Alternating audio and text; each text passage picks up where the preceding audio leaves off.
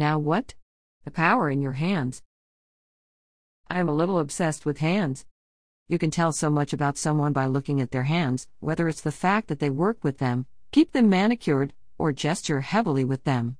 It isn't just the outward appearance of hands with which I am obsessed, but also what they symbolize and the power they wield. I personally give myself a little manicure every Sunday evening.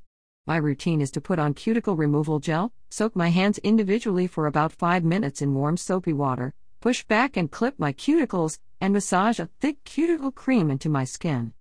Sometimes I polish and sometimes I leave them natural, but the routine and self-pampering are what is important to me in the long run.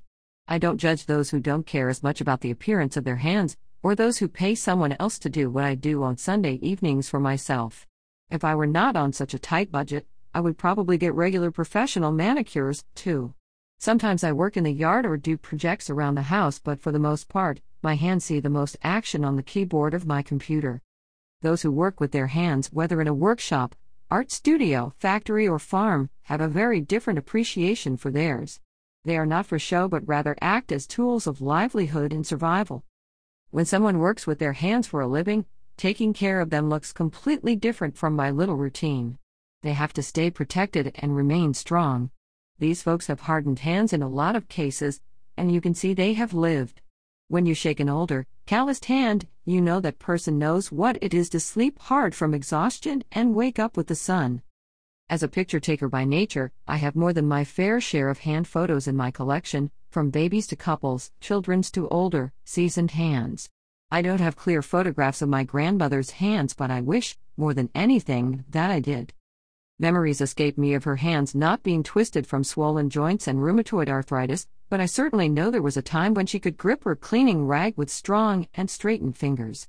I would study my Nana's hands constantly, both with my eyes and my own hands.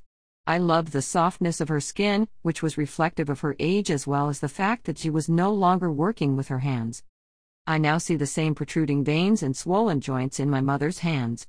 She finds me looking at them regularly, and I have learned from the mistake of not capturing pictures of Nana's. I have dozens of pictures of my parents' hands together, mine with my mom's, generational pictures of my mom, myself, and my son, and so many more variations. I wrote a poem for my parents' anniversary one year and framed a picture of their hands together from their wedding and the same pose 25 years later.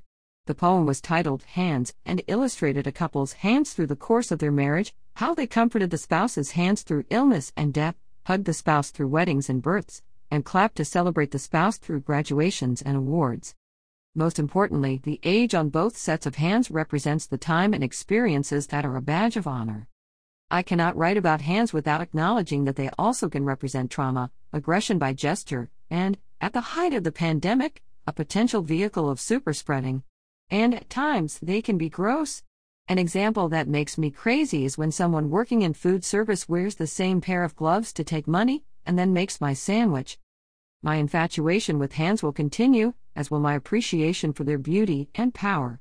Fortunately, I have found a partner who is just as fascinated by them as I am, and notices lines and veins in the same manner. Some of my favorite pictures of the two of us include ours together.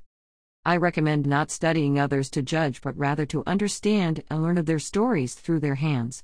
Everyone's hands tell a story, and even if it may not be interesting or relatable, it's a story nonetheless. I suggest taking the time to hear it,